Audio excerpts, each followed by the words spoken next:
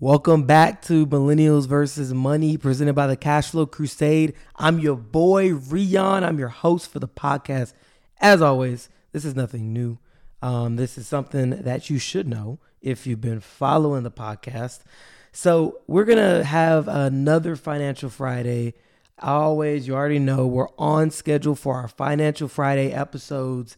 And for this episode of the podcast, I'm gonna switch it up a little bit. So I'm actually gonna talk about some misconceptions that people have with their financial products, right?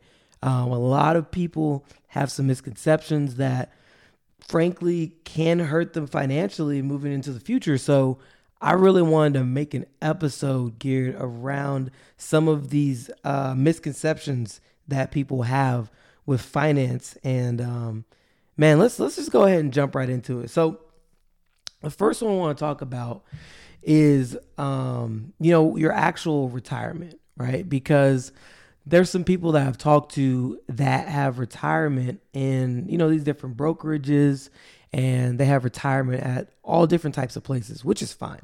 There's no specific place you have to have a retirement account at.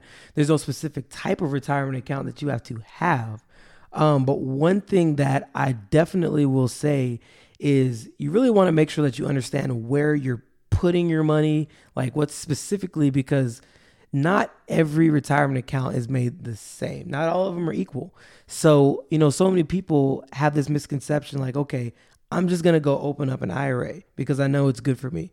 Well, IRAs are good for you. That's absolutely true. If you got the mindset to start investing, that's great. That's absolutely good.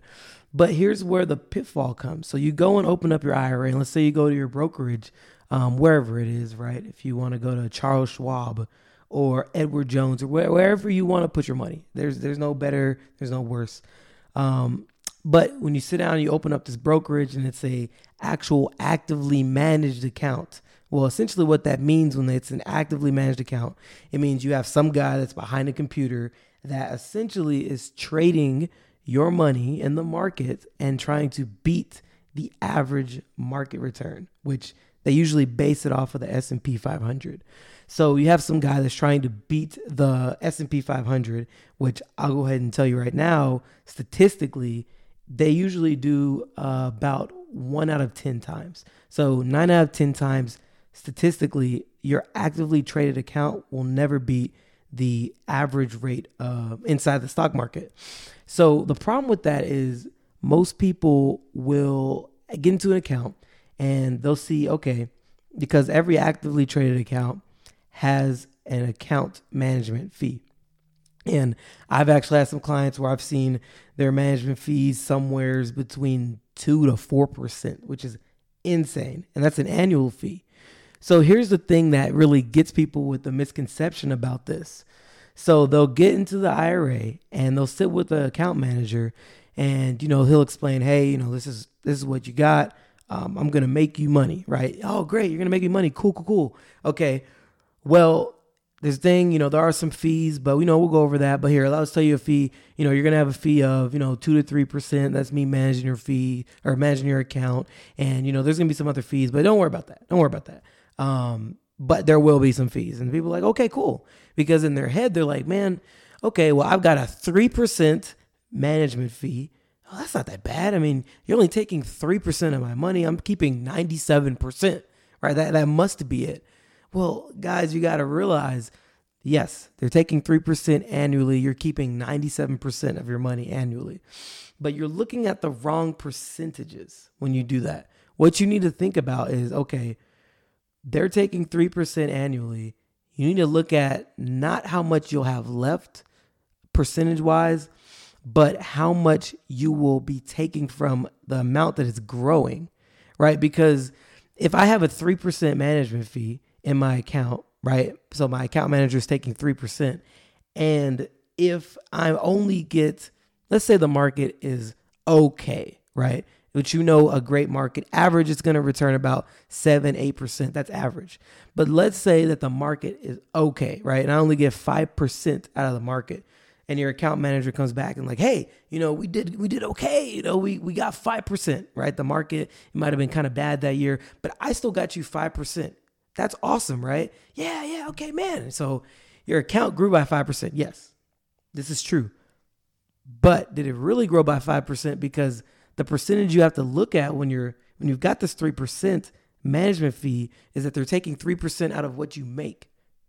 So people think, okay, I have 97% left. Yes, that's true if you look at it as a whole, but you got to look at, okay, my account grew by 5%, but I just lost 3% in fees. So really it only grew by 2%, right? And even bigger than that, you have to remember that inflation is generally 2 to 3% every year. So if you grew at 2% that year, but inflation grew higher at a higher percentage than your account, yes, your account balance grew, but you didn't really make any money. Because if you think about it, if inflation is higher than your rate of increase in your account, you didn't make money. You really lost money that year, even if your account balance grew. So that's what people get kind of confused in this kind of, that's one of the biggest misconceptions that I see. And, I'm not going to go super deep into that, but that's something you want to understand when you're, you open up this IRA. I'm happy that you do, but look at the fees, and maybe you might want to just invest into index funds in a passively traded account. Those 9 out of 10 times will beat the account manager in the stock market. So that's the first misconception. Second misconception is that I don't have to save for retirement now. I can just make up for it later. Well, okay, that's true in some instances. So, a lot of people, especially millennials, man, this is our generation's thinking like, okay, I don't have to save for retirement right now. I can just make up for it in the future. Okay, I'm going to tell you the biggest issue with that. So right now, if we look at just statistically the number of accounts right now that have less than $1 million in their account balance, right? And, you might be like, man, $1 million is a lot of money. I don't think I need that in retirement. Well, okay, you've got to think about it like this. So inflation is always growing, right? So what $1 million is right now is not going to be what $1 million is when I'm 24, when I retire sometime in my 60s. So if you don't have the people that have $1 million in their account right now are great, but the reality is most of the boomers don't even have that. So this is why you see so many people in their 70s right now still working. You go to Walmart, not making fun of anybody, but you go to Walmart, you'll see people still working in their late 60s to 70s because this issue right here, they didn't save for retirement right now. Or when you think about it, another reason why people are really hurting right now is because they, let's say like my parents or our parents, or I don't know how old your parents are. But if you invested money in the market in an account that wasn't protected any time between, I'll say if you started investing like, let's say late 90s, right? You got hit really hard because there was 4 market crashes in 10 years. If you started investing in 97, 98, you went through 4 market crashes in 10 years. That hurts when your money's not protected. That's why, you'll have to work longer. That's why people are working longer, because they didn't save up enough money anyway to start with. And on top of that, they went through 4 market crashes, which more than likely took out over 50% of what they had in the account to start with. But the big misconception, like I said, is that we don't think we have to save for retirement now because we can make up for it later. The issue with that is if you want to hit $1 million in retirement, right? And let's say that this is not realistic by any means, but I'm just giving an example. If you want to hit $1 million in retirement by 65, right? And I'm just going to give you an example. Let's say that you're lucky enough every year to never lose money, for one, which is not going to happen. And 2, you're lucky enough to get an account that gets you 7 to 8% consistently, right? And that's an amazing account, and I'm going to tell you it doesn't exist. So before you go out and looking for it, that's not out there. Never lose money and consistent 7 to 8% every single year for 40 plus years. It's not real. But let's just say that even existed, right? In the perfect world, what you would have to put away, let's say for me to get to $1 million by 65 right now, I would have to put away about $300 a month every single month consistently to hit 65 at $1 million. That's what I would have to do. But the problem is every 5 to 7 years that I don't start putting money away, that number doubles. So if I don't start putting away at 25 and I wait until I'm 30, well, it jumps from about 300 to right around $500 to $600 that I have to put away a month. So, I know a lot of people in their 30s right now that can't even afford to put away $600 a month. So the reality is, if you don't start saving early, it's going to hurt you. Let's go a little further, 35 to 40, right? Now you're looking at putting away $1,000 a month for retirement, right? Let's go a little further, right? Now you're looking at $1,200 to $1,500 once you get into your 40s, 50s, and 60s. Obviously, you're going into $2,000 a month, $4,000 a month once you actually hit 60, right? Realistically, people can't afford that. And that's the problem with really where our generation is headed. And I said all the time, which is why, we even started this podcast for millennials and really trying to educate them about these financial concepts, right? Because it's a scary realization when you sit down and really think about it that, okay, before I even say that, I always say that, in history class, we have this thing called history, right? And I said this before, if you heard the story, then you already know, but I used to hate history in school. I used to hate it. I used to be like, man, why do we got to take this? This is dumb. I don't want to take history. So one day I asked my history teacher, why do we even take this? This is old stuff and it's irrelevant nowadays. So why are we still taking it? And he told me, we take history so that we know what happened in the past and we don't repeat the same mistakes. I mean, hearing that, you really can't argue that. That's true. So why aren't we applying that to our finances?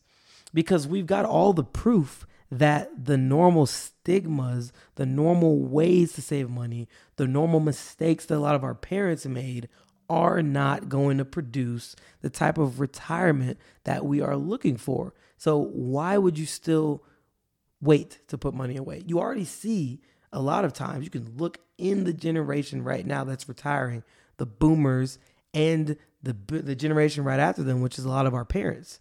You can look right, that's your proof right there that not putting money away quickly enough will bring you into retiring in your 70s. And I talk to a lot of my clients, they cannot physically retire because they just don't have the money, and it's sad, but it's the reality. We don't put money away, and when you don't put it in the right account that's protected, this is your future. So that's another stigma. And really the last one, just to not make this episode super long, the last misconception with money in retirement or just financial products total is that life insurance is literally just death insurance, right? I actually had an appointment last night with one of my clients. I was actually doing a training with one of my agents, and the client had told me, he's like, man, honestly, I'm a skeptic for life insurance. I don't really believe in it. There's some things that I don't really understand. But I really just see life insurance as death insurance. And in some instances, I can see why so many people see it like that, because that's just the way it's portrayed. That's the way that we understand it. When I pass away, whatever I sign up for is going to go to this person. Just like car insurance, right? Whenever I sign up for car insurance, whenever I get into an accident, if something happens to me, that's what is going to be covered. That's the amount of coverage I have, right? Just like any other insurance, renter's insurance, this is the amount of renter's insurance that I have. If I get into a renter's, whatever, someone breaks into my house, you're gonna cover my stuff up to this amount. Life insurance isn't that simple. So there's 3 parts to life insurance, right? We understand that life insurance has a death benefit, right? And the death benefit covers if you die too soon. That's the death benefit portion of life insurance. If you die too soon, that's what's covered. And that's what we understand. When you die too soon, you need a death benefit. And that's whatever you sign up for, as far as it could be $100,000 up to $1 million, $2 million, whatever you sign up for, that's a death benefit. But there's 3 parts of life insurance. Now, if you die too soon, you need a death benefit. If you live a long life, you need money for retirement, right? So you can actually, inside of life insurance, build some sort of retirement, if you would. It's not an investment, but life insurance does have the option to build money inside of it safely. So like we were talking about just a little bit before, there are some issues with certain IRAs that you can get into, not only with the fees, but your money is absolutely not protected when it's invested into mutual funds, stocks, and other things like that, ETFs, and so on. So that's something that you have to remember when you're actually trying to think about life insurance as a way to grow money. Life insurance is a safe investment. You're guaranteed to not lose money, which is a huge difference from most other investments. You really won't hear that anywhere else. So like I said, if you die too soon, that's when you need the death benefit. If you live a long life, that's when you need money for retirement, which you could get with cash value out of life insurance. The third one is, what if you become disabled, right? What if you become disabled? So and that same client I talked to last night, he was telling me, I'm good. I've got money in retirement. I've got a 403B. I've got a TRS. So I'm good on the retirement end. And as far as life insurance, I don't really need it because it's covered through the district that I work with. And, they give me $40,000 of coverage. I don't have any kids. I'm not married, so I'm good, which makes sense. He may not need any additional life insurance because $40,000 will definitely cover him without any issue. Not a problem. His retirement, he's got a 403B, he's got a TRS. Yes, those aren't my favorite accounts, but he's putting money away, so I'm happy. But what if, and I asked him, that's great, but what would you do if you physically became disabled and could not work physically to put money into the account? Like, you've got good options, and I'm happy for that. But what if you physically became disabled, something happened to you, God forbid you get into a car accident, get cancer, have a stroke, have a heart attack, and you physically cannot go to work for whatever reason, then what are you going to do? And he was like, well, I don't know. And most people don't think about that because we think about, I'm just going to retire when I'm 65 and, I will have built up enough money to have a good life. If you can, that would be the case. But if you can't, this is where a lot of people's lives essentially spiral down because they don't have the money to, if they're disabled, you got a lot of things that come along with being disabled. Obviously, people that have cancer have a really hard time with paying medical bills sometimes because of literally the fact that they haven't built up enough money and there's nothing that they have as far as insurance or anything that covers getting an illness, right? You might be able to have short-term, long-term disability, but there's some gray areas with that realistically they don't have to pay you for. So what would you do if you physically could not work or put the money away? That's where life insurance has the third benefit, which is called a living benefit, right? They cover, if there's 4 living benefits inside of life insurance, and essentially they cover if you get into an accident and you have to have something amputated, like a critical injury, if you get a heart attack, stroke, or any kind of cancer, that's where they would cover that. Or if you get a terminal illness and a doctor says, hey, you got less than 2 years to live, that's when you would be triggering a living benefit inside of your life insurance policy. And they'll either pay out a monthly benefit or they will either pay out a monthly benefit or they will actually dissolve the policy and give you generally 80 to 90% of your death benefit. So if you've got $500,000 of your death benefit, you might get somewhere between $300,000 to $400,000 up front as a check while you're alive. That's a big deal. A lot of people need that money. If something were to happen to them and God forbid they got cancer, you can go pay your medical bills. You have a heart attack, here's a monthly benefit until you're able to go back to work. Stroke, here you go. This is stuff that people need, but they don't have access to. So this is why we see GoFundMes, right? This is why we see plate drives and fundraisers and all this different stuff. But the reality is life insurance is too cheap to do that. If you just spent $20 a month, right? To prepare yourself to not have to go through any of that stuff, 20, 30, 40, whatever dollars a month to put away to either build money for retirement or protect yourself from having any of those issues, would you do it? Most people wouldn't. So that's the message today, man. Those are the three misconceptions that most people have with their financial products, whether it be retirement, whether it be anything. That's something that you definitely want to keep in mind. And I really wanted to express that on this Financial Friday episode. So, as always, I really, really, really appreciate you guys for listening. Thank you for being a subscriber. If you're not subscribed, go ahead and hit that subscribe because we drop 3 episodes every single week on this podcast consistently. And I would love to have you join the Cash Flow crew. So, as always, I will see you guys in the next episode.